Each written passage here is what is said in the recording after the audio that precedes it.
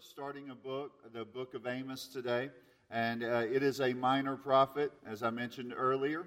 And when you study Amos, it is one of those he's one of those prophets that make you think about the prophets of old that would come and speak very harsh words at times. And you will see that today. Amos' words are difficult, and there are areas where all of us need to consider kind of where we are. So Mark Dever kind of walked through those minor prophets and asked kind of one big question for life. And this question is, for this book, does God care? So some of you today may have faced different things in your life, and you think like, there were moments where I thought, I don't know, did he care? Does he care? Does he care about injustice, which is something that has been discussed all around us in this time period in our history and at different time periods in our history, in the history of all different countries and different time periods. And you could think about that. Does he care about injustices in the world? Does he care when governments mistreat people? Does God care about that? Is he aware of that? Does he consider that? Does he care when the rich have oppressed the poor? Does he care that we are prejudiced? Does he care for his people throughout history? And does he care about his people that are persecuted? And Amos addresses all those things. And you may say, well, I don't want to hear about it. We talk about it all the time or whatever. But the reality is Amos addresses those things. It's not all that he addresses. And really you could say the Bible addresses those things. When somebody asks Jesus, what are the greatest commandments? Love the Lord your God with all your heart, soul, mind, and strength. Love your neighbor as yourself. Did Jesus not address those things? He did. And so that's just a reality, something we need to consider. God cares, and these things are not overlooked. He's paying attention. He will address the oppressor. He cares what's going on not only in the world at large, he also cares about what's going on in the church. God cares about how we treat our brothers and sisters in Christ across the world. And he cares about how nations and peoples are treated in their own country. The Lord sees all of those things. If you were to think about when God set up a country, the country of Israel, and it was, you could call it theocracy, and God is considering all the things that are kind of going to go on in a country, there were marginalized people that he knew that people might mistreat. And so, if you read the Bible and you look at his law, his standards for how a nation should treat those people, he had laws for the widow, for the orphan, and for the stranger. And what did he do? He had them leave after they harvested. For those people that did not have land, a place of their own, and for those who could not cultivate it, he left the corners of the fields for them. They had to go out and harvest the grain. That was just a way that he did that. When someone fell on hard times, in Israel, you were to take those people in, but then eventually release them and let them return to the land that God had given that particular group of people. So he set all of those things up. Now, when we read this, we realize we're not in a theocracy. We're not over in the land of Israel. All of you don't have like a family in different, spots that you had been given and all of that. We live in the U.S. We know that we're a part of a heavenly kingdom, while at the same time we have earthly citizenship in a nation. And that makes things distinct, and I think it's important. We also know that we live in a capitalistic society. Many people would see that as one of the greatest economic systems in the world. But we understand, even though many of us really do think, oh, that's a blessing and it's a wonderful thing, it's not perfect because people are not perfect. Systems aren't perfect. That's just the reality. We all have to say that when we are looking at, we're living in a fallen world, and so we face all kinds of troubles. But today, what we're just trying to say for us is Amos said, like in a time of prosperity, when this nation of Israel was doing really well, when they were experiencing like a lot of rest in their borders and they were prosperous, during that time, there were people being oppressed. That's basically what he said. And that's just the reality of, again, all nations of all times in any place, we understand that that can be a struggle. And Amos understood that to be a struggle. And so it's important to see it. So we should demonstrate the heart of God. We should be for righteousness and truth. We should treat one another with the utmost care and concern. We should love tangibly and use our means to protect those who are marginalized, forgotten, or broken. That's just important. This week, I guess in light of this, in God's providence, there were 3 moments in my life where I thought, oh my goodness, like this is very practical for me. 3. One was I met a 26-year-old guy who had been in prison for 10 years, so since he was 16. And he was looking for a job to take care of his family. His past was carried with him to situations, right? But again, he was 16 years old. I mean, there were things you did at 16 that you think, how could I have done that, right? And so he's got these 10 years, rightly so. I mean, it's like he committed the crime, did the time, but now he's trying to get his life in order, right? So it was one of those moments where, how are you going to respond, or how would you kind of give this person a leg up? Another man, and I didn't know this till the end of the week. Someone told me about this guy and said, hey, there was this guy that he's been working at this place all week. And he hadn't really had much to eat because he's been out of work for a month, but he's kind of one of those people that doesn't just want to go tell everybody that. And it's like, what? He was hungry this whole week? You kidding me? Like, and then you might say, well, he should have, before he quit the last job, he should have, you could have all these reasons of why you think that, he should have been in a better state or whatever. You can make this long list, but I would just say to you, like, you need to check yourself. If that's your response, what's wrong with you, right? The third thing that I just kind of encountered was there was a guy that had been struggling on getting some dental work, which I know a few dentists, which was really nice, right? And that was a real blessing. But he had been waiting because $250 is a lot of money. And he couldn't get that addressed. And he just kept putting it off. Because that's a lot for him. And we have to be careful. I think all of us have to consider, where are those areas where we need to consider ourselves, and even maybe a mentality of starting to think well, I'm in this place because of all I've done. And we almost could look at it and look in the mirror and be like, God should have blessed me for everything that I've done right. And Amos says, ooh, is that the spirit of what God's blessing should look like in your life? I've done all this stuff. I deserve all this. And these other people, and I kind of look down on them or whatever. So Amos is going to address that because he knows whenever we're prosperous, sometimes instead of seeing prosperity as a means by which God is allowing me to greater, bless people, other people, bless His people around the world, that kind of thing, we forget that we are to serve others. So the prophets are good because the prophets say, you know what, I know you're trying to push aside God's word and His ways and His will, but we're not going to let you. That's kind of what the prophets do. They don't let us. The prophets are very clear. And so the prophets in the Bible will show the people how they break God's law, and then they will say, God's going to judge you for that, and there will be this kind of but turn to Him in repentance. And then if the people harden themselves enough, He'll say, you know what? Whether you repent or not, God's judgment is coming, and then there's this hope for the future. It's kind of a lot of times with Him. So judgment and mercy are spoken of through the prophets. So we're looking at Amos today. Amos is from the southern kingdom.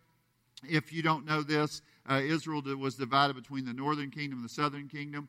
Amos is from the southern kingdom, and God calls him to go up to the northern kingdom and to speak to them. And he's just kind of an old farmer guy, and that's what you find out in Amos 7. He doesn't really have any credentials, and so these really prosperous people that are kind of see themselves as like, again, they've been in such a long period of blessing, they see themselves maybe above him, and he comes in and he speaks to them, and they say, go home. And they say, like, go make your bread elsewhere because we don't hear your message. And Amos says, I tell you what, like, I already make my bread elsewhere. God told me to say this to y'all, and there it is. And guess what? Amos' prophecy does come true. And 40 years later, those people are dragged out of their houses, and they're dragged off away into a place of judgment. And guess what? They never came back. They never came back. So it's just a sobering kind of message. So I want you to hear that and understand that, and for us to kind of consider that. Now, if you're in Amos, I just want you to look with me real quick so you can see it, because I'm not making stuff up. At this church, when we study the Bible, we actually mean we study the Bible. We're actually reading it together, looking at it, and unpacking it in a way that you could understand. We're looking for the flow of the book. We're not coming up with, like, God told me to tell you all this. This is what God said. Now I'm trying to help you see it. So Amos 1 and 2, just notice, you see all of these judgments against the nations. You'll see for 3 transgressions and for 4. And then you go to chapters 3 through 6, and you're going to see like 5 prophetic words. And we're going to see how that kind of fits together. And then you move on to chapter 7, and you're going to have 5 prophetic visions. And then you're going to go to the very end of the book, and there's going to be a promise of blessing and renewal. So that's kind of how it breaks down. Highly structured. You can see it. It's very clear. You're going to see those key words that put it all together. What is the theme of the book? One author noted this way, and I'm not sure exactly who said it, I couldn't remember, but God is angry because his people are getting rich by oppressing their own kinsmen and despising the righteous and his word. So God is angry because they're oppressing people and despising people. So they're despising the righteous and they're oppressing the poor. Their own family, by the way. It's kind of, just as a side note. Okay, so in chapter 1, verse 1, this is what we find out, that it was the 8th century when this was written. And there were, King Uzziah was in the southern kingdom, where Amos is from, and then the northern kingdom where he's prophesying, Jeroboam II is there. Okay? And I want you just to write this down if you're, again, we're studying this together, but chapter 7, verses 10 through 17, it will tell you a little bit about the whole kind of situation I've already mentioned. He's just a prophet. He goes into the northern kingdom. They tell him to go back home. We don't need your words around here. And again, Amos had told him, I'm not a professional. I don't have any skin in the game. God just told me come talk to you. Okay? So let's look at chapters 1 and 2 just real quick. You ready? There is a roar of judgment. The lion has spoke. God has spoken to them. And you see that phrase. I just want you to see it. Thus says the Lord. Right? It's mentioned over and over again. And there's this repeated phrase, for 3 transgressions and for 4. Have you ever said, I told you once? That's what I say usually. I told you once to come in here, to my kids, let's say. If I have to come a second time, like I'm coming and I'm going to address your rebellion. I wouldn't say it just like that. But I'm coming after you, Or you say, look, I gave you 2 chances, 3rd strike, you're out. Maybe you said that. It's like God is saying, your sins have come to me, not that you've sinned 4 times, but that your sins have come, and we've stacked them up. And now the fullness of that has come, and judgment's falling. That's kind of the picture here. And you may have been in that place before. You'd be like, Lord, please forgive me this time. And then you get back on your knees and, Lord, forgive me this time. And then the third time, and then you're like, man, I don't even want to go. I don't want to go there again, right? Well, we can be on either side of that for 3 transgressions and for 4. So God has said that the fullness of your sin has kind of measured up. Now, what is going on? I just want you to see it, because we're going to bounce through this thing and think about Amos. Amos comes in, he's speaking to these people, and he is saying to them, you're a wicked people, and you need to come under God's concern, listen to him, whatever it may be. Now, look where he starts, though. He starts with the nations. He's starting with those wrapping around Israel. He's saying these people are wicked too. He's saying the world's filled with wicked nations. Now, what do? Notice what it says. In 1:3-5, they threshed with teeth, meaning they pillaged and robbed and left desolate these people. It's like they took a bulldozer and drove down through there. I don't know if you've ever done that, where there's trees and all kinds of stuff, and you push all the stuff up together and like you burn the trash pile. That's what they did with a people. In Gaza, they took captive whole communities and sold them. So it would be like maybe they were really good soldiers in Gaza. They go in, wrap around the city, they get all these people together, and then they sell them. Tyre, they delivered whole peoples to Edom and broke the covenant of brotherhood. It's almost like they made a deal with somebody and said, like, I'm not ever going to hurt you. We're buddies. We're tight. Everybody thinks, oh, yeah, like, we're all good. You know, Tyre, it's all good. And then, in just the right moment, they come in and they deliver a whole people. It's like they carried them off and give them to Edom. With Edom, look and notice what it says. 1:11-12, he pursued his own brother with the sword and showed no compassion. His anger raged continually. It's almost like, I don't know if you've ever thought of it in this way, but like something that's always hungry. My kids are sometimes always hungry, right? And it's like they're always wanting to, you put it out there and they're devouring it. And then 30 minutes later, I'm hungry. Well, these people are hungry for wickedness. And they just keep, boom. And then 30 minutes later, they're like, what else can I eat? The problem is they're eating, like in a sense, they're just devouring other people and destroying them. If you keep going, 1:13-5, Ammon. They ripped open pregnant women in order to extend their borders. What are they doing? I'm going to make sure not only that I'm going to try to destroy this culture completely. Even the most, like the pregnant woman, you'd say nobody would ever touch her.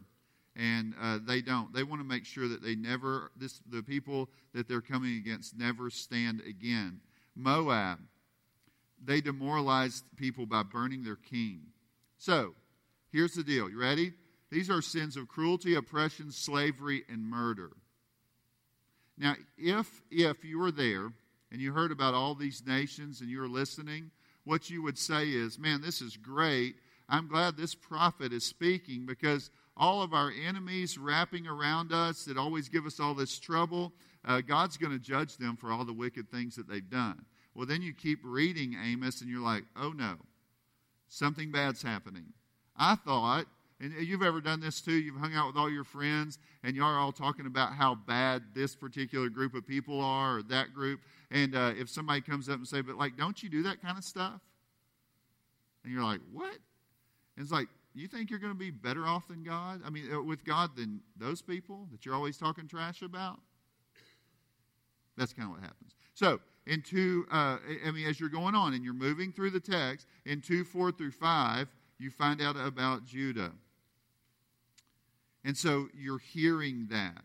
And then it comes to Israel. So Amos almost is like their favorite prophet who's saying all the nations are going to be judged, until Amos focuses in on them. That's kind of the picture. And at first they're like, well, okay, you can talk about my brother. And then it's like, whoa, hold on just a second. You're talking about us? So I want you to see that real quick. Amos chapter 2, verses 6 through 16.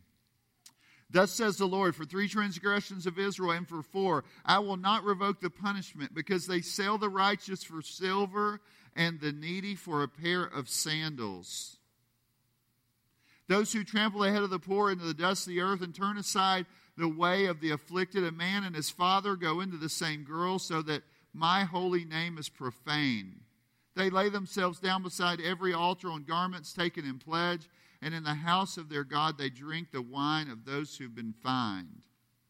Yet it was I who destroyed the Amorite before them, whose height was like the height of cedars, and who was strong as oaks. I destroyed his fruit above and his roots beneath. Also it was I who brought you up out of the land of Egypt and led you for 40 years in the wilderness to possess the land of the Amorite. And I raised up some of your sons for prophets and some of your young men for Nazarites. It is I indeed who did this, O people of Israel, declares the Lord.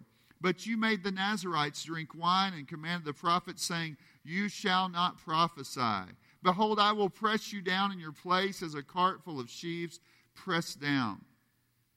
Flight shall perish from the swift, and the strong shall not retain his strength, nor shall I the mighty save his life. He who handles the bow shall not stand, and he who is swift of foot shall not save himself, nor shall he who rides the horse save his life.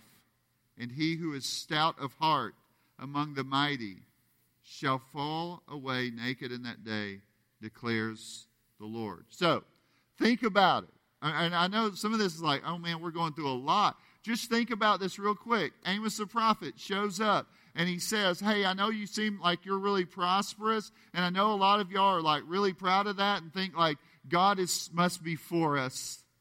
Look how prosperous we are, and how powerful we are, and how strong we are. God's with us. And Amos starts saying, he stands up and is like, hey, you know those nations around you do all that wicked stuff? And they're like, God's going to judge all those people. And you're like, yes, make him the CEO of all the prophets in Israel. Then he keeps speaking. You're like, what else do you have to say, bro? What else? And he says, you know your brother in the south, he does wicked things. God's going to judge him. And you're like, kind of take a deep breath and kind of sit down. And he's like, but how about y'all? Are y'all going to escape what these nations, are y'all going to face the same thing?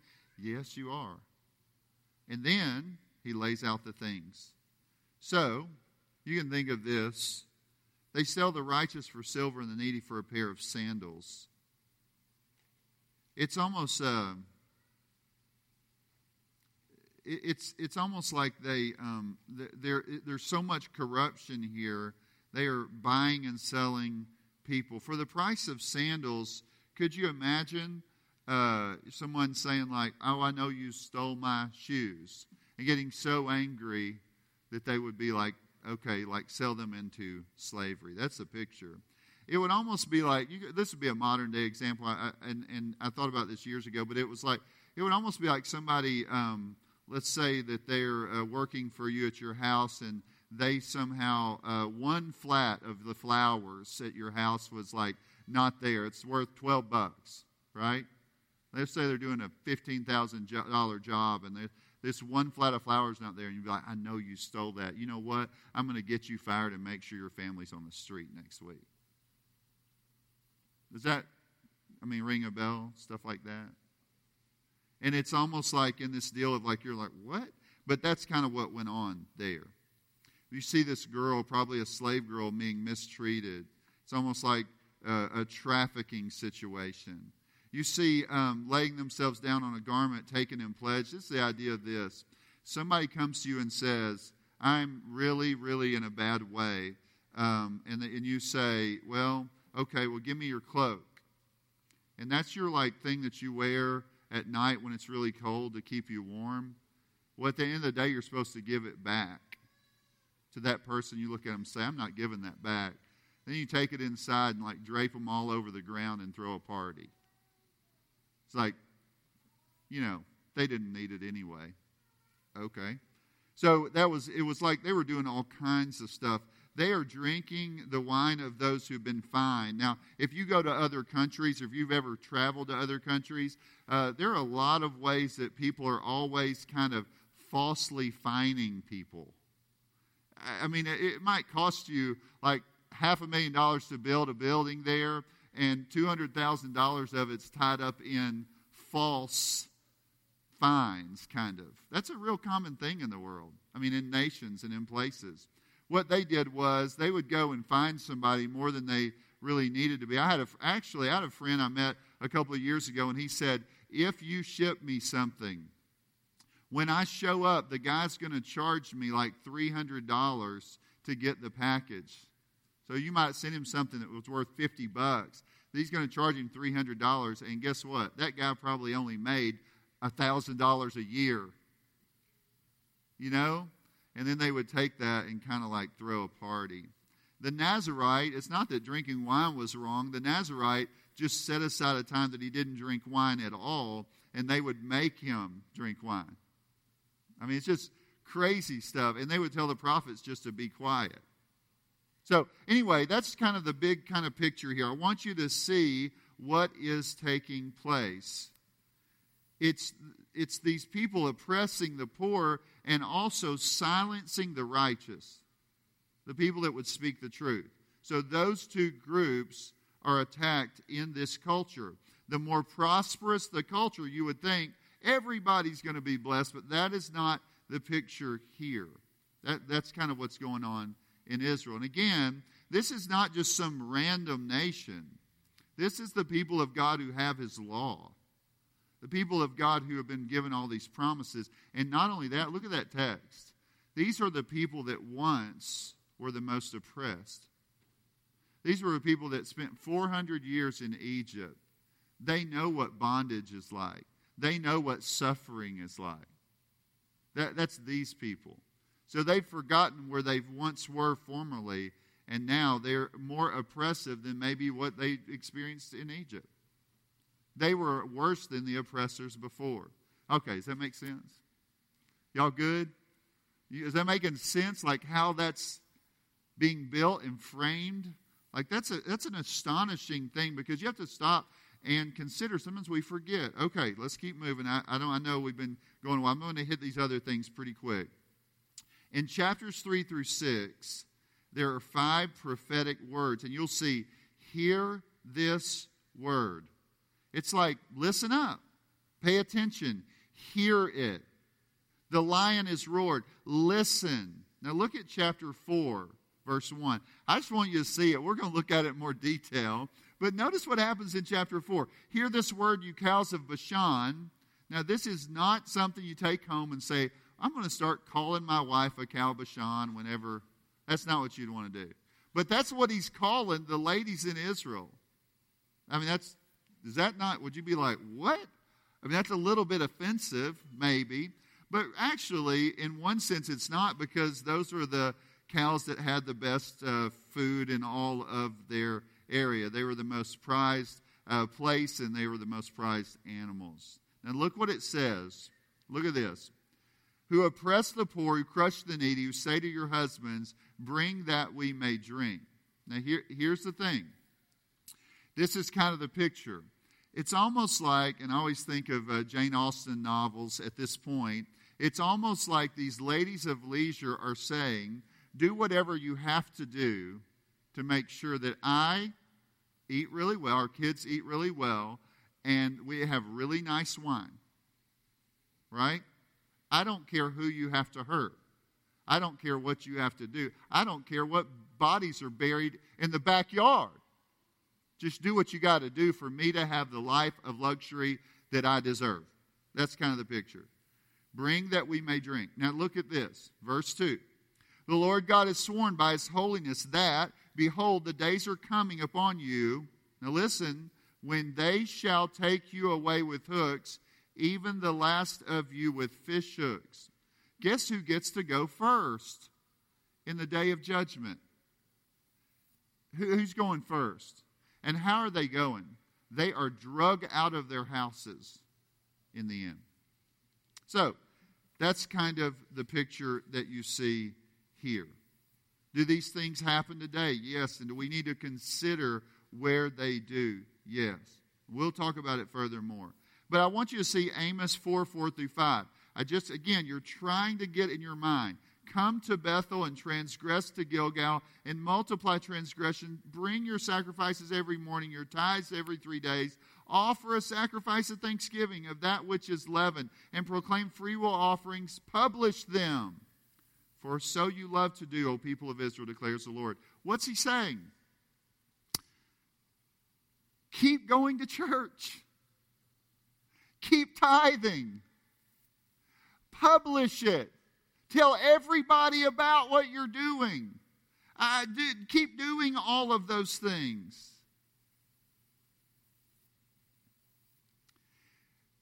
I can't stand it, but you keep doing it. It's heaping up guilt on you. You're really religious. You're really good at going to church. You're really good at giving. But you're not really good at embracing what the law really is calling you to, which is to love God and love your neighbor as yourself. You miss the whole thing. So keep doing that. And almost multiply your sins by doing it. Feel better about yourself. Make your worship places more and more beautiful. But know this, I see behind what is really taking place. So, keep moving. Just again, you're just trying to get a heart for what's going on here. Just trying to get a picture. In Amos chapter 5, in verse 10-15, what he says is, you know that place, the gate? The gate was where business was done, where things were settled when there was trouble. The gate was the place where you should have been able to go to the elders in that gate and speak to them about a matter, and you could trust that it was good, that they thought about what was right, that things would be done in an upright way. And he says, you know what? No, y'all abhor the people that speak the truth there. There's no honesty there. There's no truth there. There's no justice there. In Amos 5:18, woe to you who desire the day of the Lord. Now here's the idea. So they were thinking, hey, we still go to church. But he's saying, man, when God's day comes and he shows up, what you think is going to be like God applauding you for how good you've done, it is going to be the most frightening day ever. Because you're going to have all these beautiful worship places, all these beautiful houses, all this stuff, and it looks so glamorous, and it looks so amazing, and you're going to be like, look how prosperous we are, and God's done all these things, and blah, blah, blah, blah, blah. And then the reality is the day of the Lord will come, and God, who you thought was like blessing you, is actually against you. That's scary. This is a scary thing to see. It's shocking to understand and consider. Now, I'm going to kind of move on because I just want you to understand that. And then in 7:9-10, there's 5 prophetic visions. I'll just mention one. One, he uses a plumb line, and he says, which is kind of saying like, is the wall square? Is the building sound? He says, I've dropped a plumb line in between you guys, and guess what I found out? You need to be torn down, and I'm going to do it. That's how this comes to the head. Now, you say, is it all that rough, man? Are you serious? At the very end, in chapter 9, verses 11-15, God promises renewal. After judgment, renewal. He promises blessing. And it says, in that day I'll raise up the booth of David that has fallen and repair its breaches, and raise up its ruins and rebuild it as the days of old, that you may possess it. And so what's he saying?